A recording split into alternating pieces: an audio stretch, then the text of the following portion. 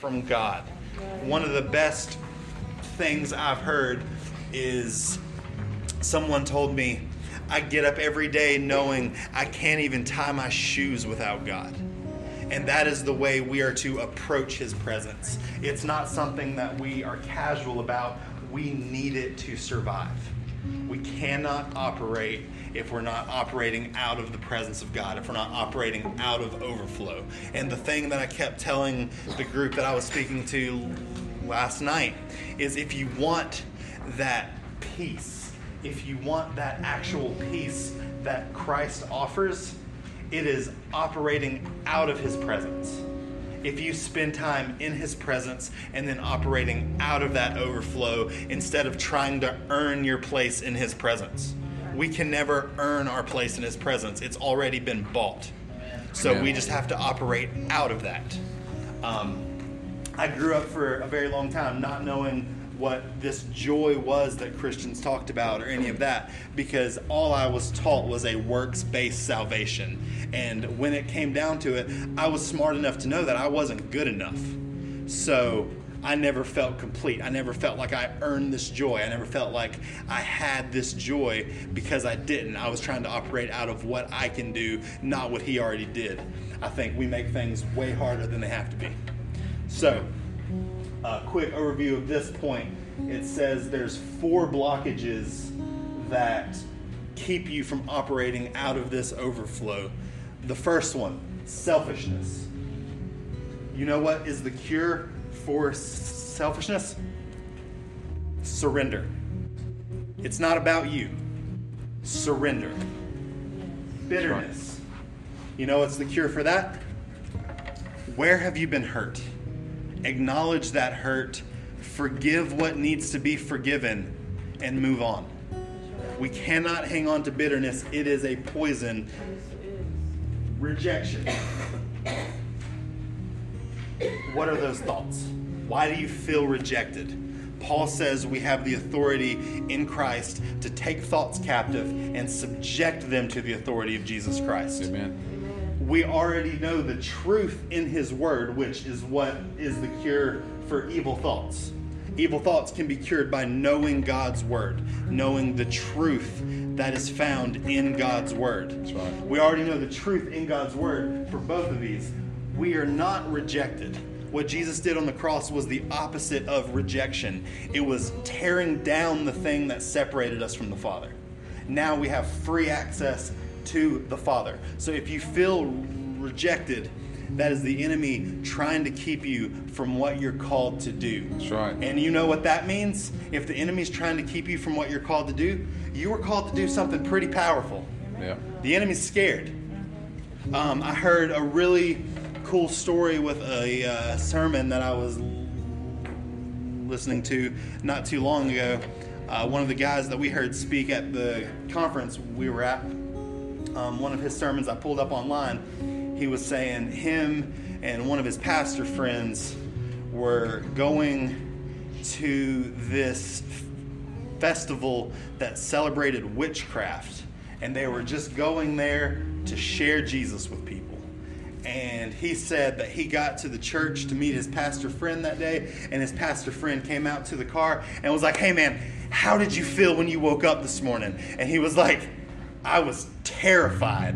And then both of them go, "Heck yeah, we're about to go destroy this darkness." And I love that attitude. I love it. If Satan is trying to hold you back from something, run full speed towards that thing, because it's what you were called to do, and God's got it. We see that all over David and Goliath. We see that all over Scripture. Fear has no place where God has already won victory. Amen. So, operate out of overflow. But the main thing that I want to point out today is the most important thing is a life of surrender. And the scripture for this was Proverbs 3, 5, and 6. Trust in the Lord with all of your heart, and do not lean on your own understanding. In all your ways acknowledge him, and he will make straight your paths. When I was studying for this and I got to this part of it, I got really happy, because the outreach that we do, the whole outward conversation thing, was built on this passage. And it's definitely one of my favorite scriptures, because trust in the Lord with all of your heart. When that was written, when Solomon wrote that down, heart could be translated to all of me. Yep. So it's saying trust in the Lord with absolutely every part of who you are. So that got me thinking about 4 years ago now. Okay, God, what have I not given you? And God didn't say this, but it was like he said, sit down, it's going to be a bumpy ride. So I was in Peru during this time frame, so like 3.5 years ago, I guess. And it was like one of those nights where me and God were just up all night talking, and it was awesome. But he kept taking me back to these moments that I didn't give to him. And he said, that is why you feel that bitterness. That is why you feel that rejection. That is why you feel that hatred towards yourself and towards others. That's why you're going through this, is because you've never let me have these moments, because you felt that time heals all things, or that you just need to get over it, when in reality you don't start healing until you give that to God. I don't care if it happened 50 years ago. If you have not given that to God, the healing process has not begun yet, so the total surrender cannot happen. And the way that we do this whenever we travel and when we do the touring thing is I'll get one of the kids or whoever to draw a heart. So let's pretend this is a heart. And I will share either some of my story or just a timeline, depending on the age group. But for us, this is your heart. You grew up in church and you felt rejected by that church, and you feel bitterness and you feel anger. You step away from the church. Your home life starts to fall apart. Your friendships fall apart. Your marriage falls apart. Whatever the case is. You experience trauma. Someone dies. All of these things happen, and then you end up in a church setting like we are now. And you go to give God your heart, but little do we know, we're offering scraps because we've left pieces somewhere else. We've left pieces in places that we don't even remember that we left them. And God's saying, I want to take you back to that moment 20 years ago when you felt rejected by your pastor, or when you felt hurt by your parents, or when you felt unloved at your school, or any of those things. I want to take you back to those moments, and in those moments I want to speak truth to you. I want to speak the truth of my word to you in those moments. I don't want any more spiritual band-aids. I don't want to just cover up these problems. I want to go back to these problems, pick them up, restore your heart, and give you a new one like Scripture says. But to get that new heart, we have to give the old one to God. And that means we have to deal with all of these pieces. So the main thing that I want to urge you today, while Andy keeps playing, if you know that you have pieces scattered around, let us pray with you. Let us take care of that today. God is doing something huge in this church, and we are on our way to really, really, really big and really, really, really cool things. But we have to be ready for that. And to be ready for that, it is a life of surrender. It is trusting God with your whole heart. And you know what the biggest thing is that keeps people from actually trusting God? We don't believe that He's actually good. We don't believe that He has our best interest in mind. Sure. We don't believe that He's doing what's good for us because in our flesh, in our mind, we think we know better. We think we can do it better. We just have to trust that God is good, and that even when we can't feel it, even when we don't see it, God is working all things for his glory. Even when it hurts, God is working all things for his glory. We cannot get confused. God did not call us to a pain-free life. God's ultimate goal is not our happiness. God's ultimate goal is he is getting the glory. So, is our life bringing glory to God, or are we the other 11 disciples who were scared and stayed in the boat while Peter walked out? I don't know about you guys, but I want to see this entire church walking on water. So if there's something that we need to deal with, let's do it today. And I feel like I'm going to pray. I'm going to end it there, but let us pray for you. Let us let's take care of stuff today. Dear God, we just thank you for who you are. We thank you for who you've called us to be. And we thank you for who you've created us to be, Father.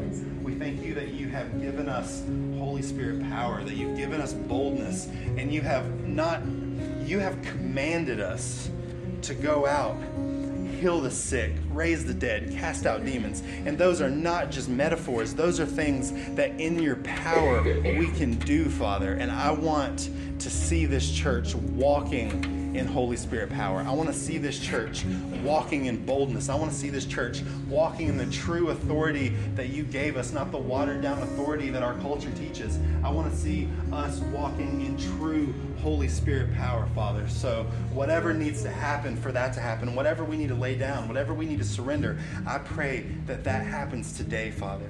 In Jesus' name.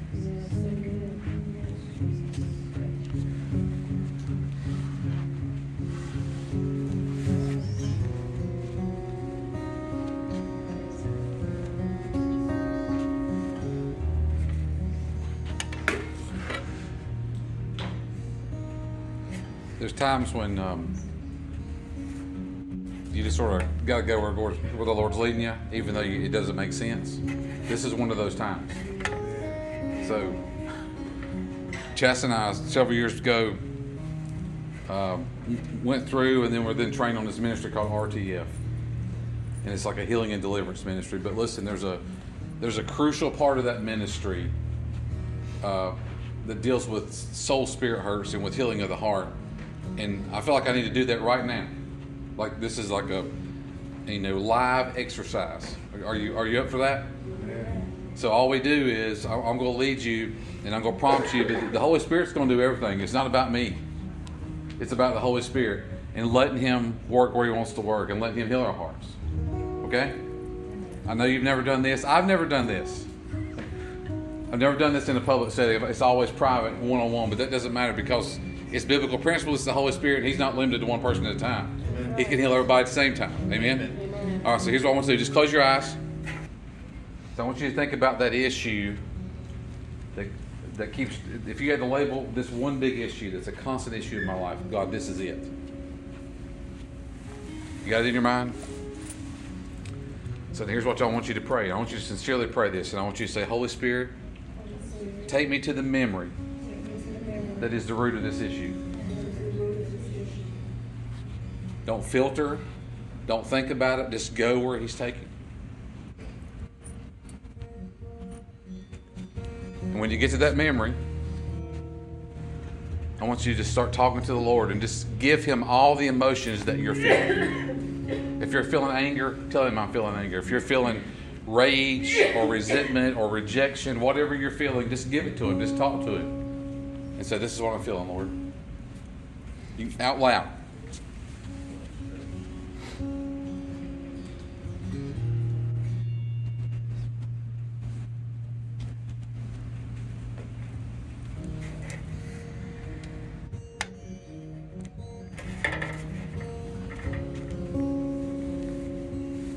It's called pouring out your heart. That's what David did in Psalm 142.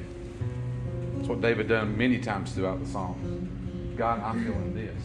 God, I am angry. God, I am hurt. God, this makes me feel rejected. This makes me feel depressed, bitter, whatever.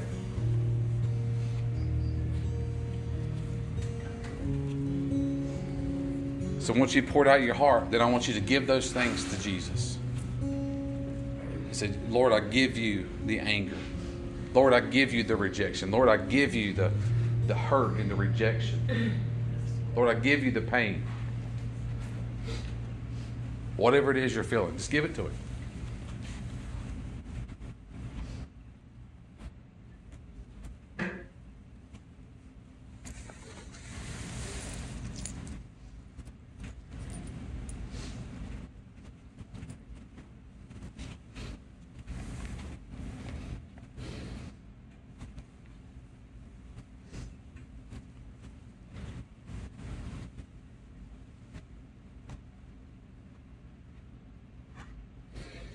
So after you poured out your heart to him, I want you to ask him to come into the memory. Say, Jesus, show me where you are in this memory. God, show me where you're at. Jesus, reveal yourself in this memory.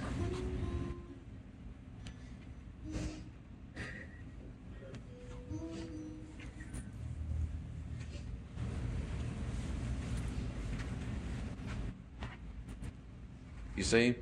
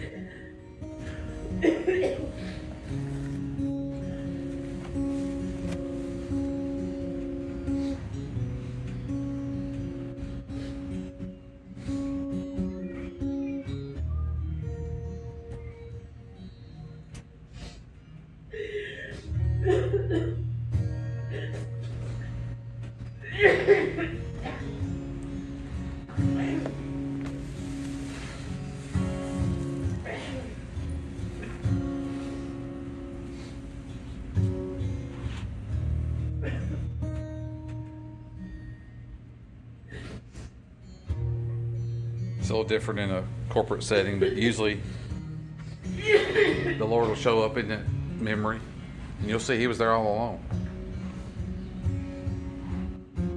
He'll say exactly what you need to hear. He'll touch exactly what He needs to touch, because that's what He does. That's who He is. He heals our hearts.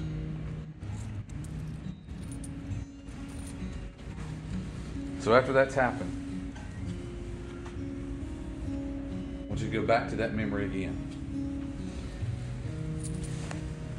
And if the process was successful, you feel completely different.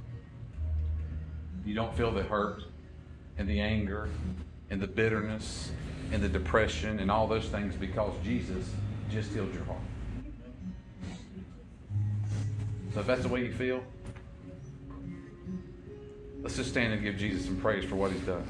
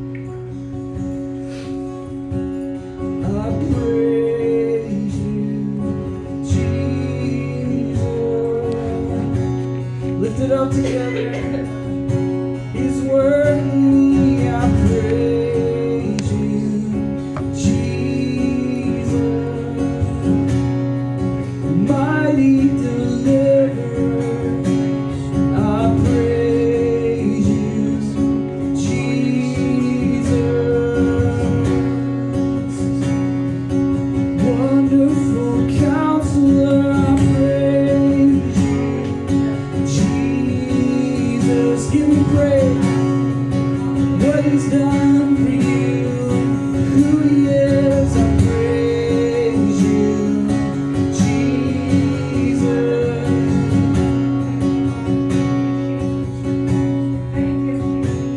I praise you, Jesus. Shout out His praise. He is worthy. Give Him praise. You've seen Him in action this morning. He is who He says He is. He is alive. He is here. Give Him praise, Lord. I praise you, Jesus. Yes, Lord. Hallelujah.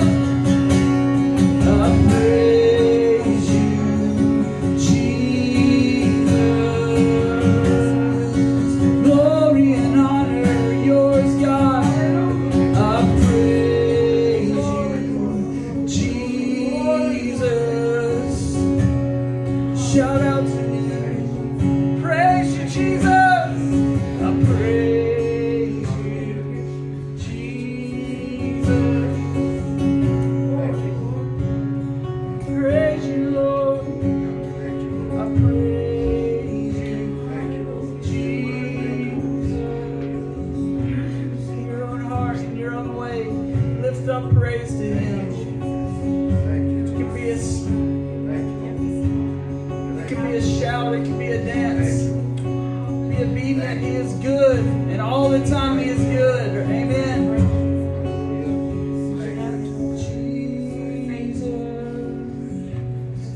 He's healing in your weakness, God. I praise you, Jesus. All of my days, all of my ways, God, I praise you, Jesus. Long as I live into the end. After, there's no end in you, Lord. An eternity of holiness and beauty, praise you, Jesus.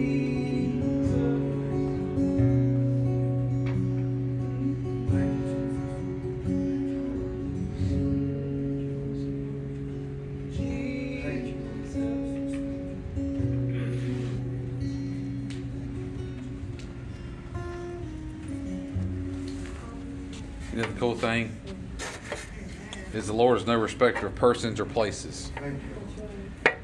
And that little prayer, that little process works everywhere all the time.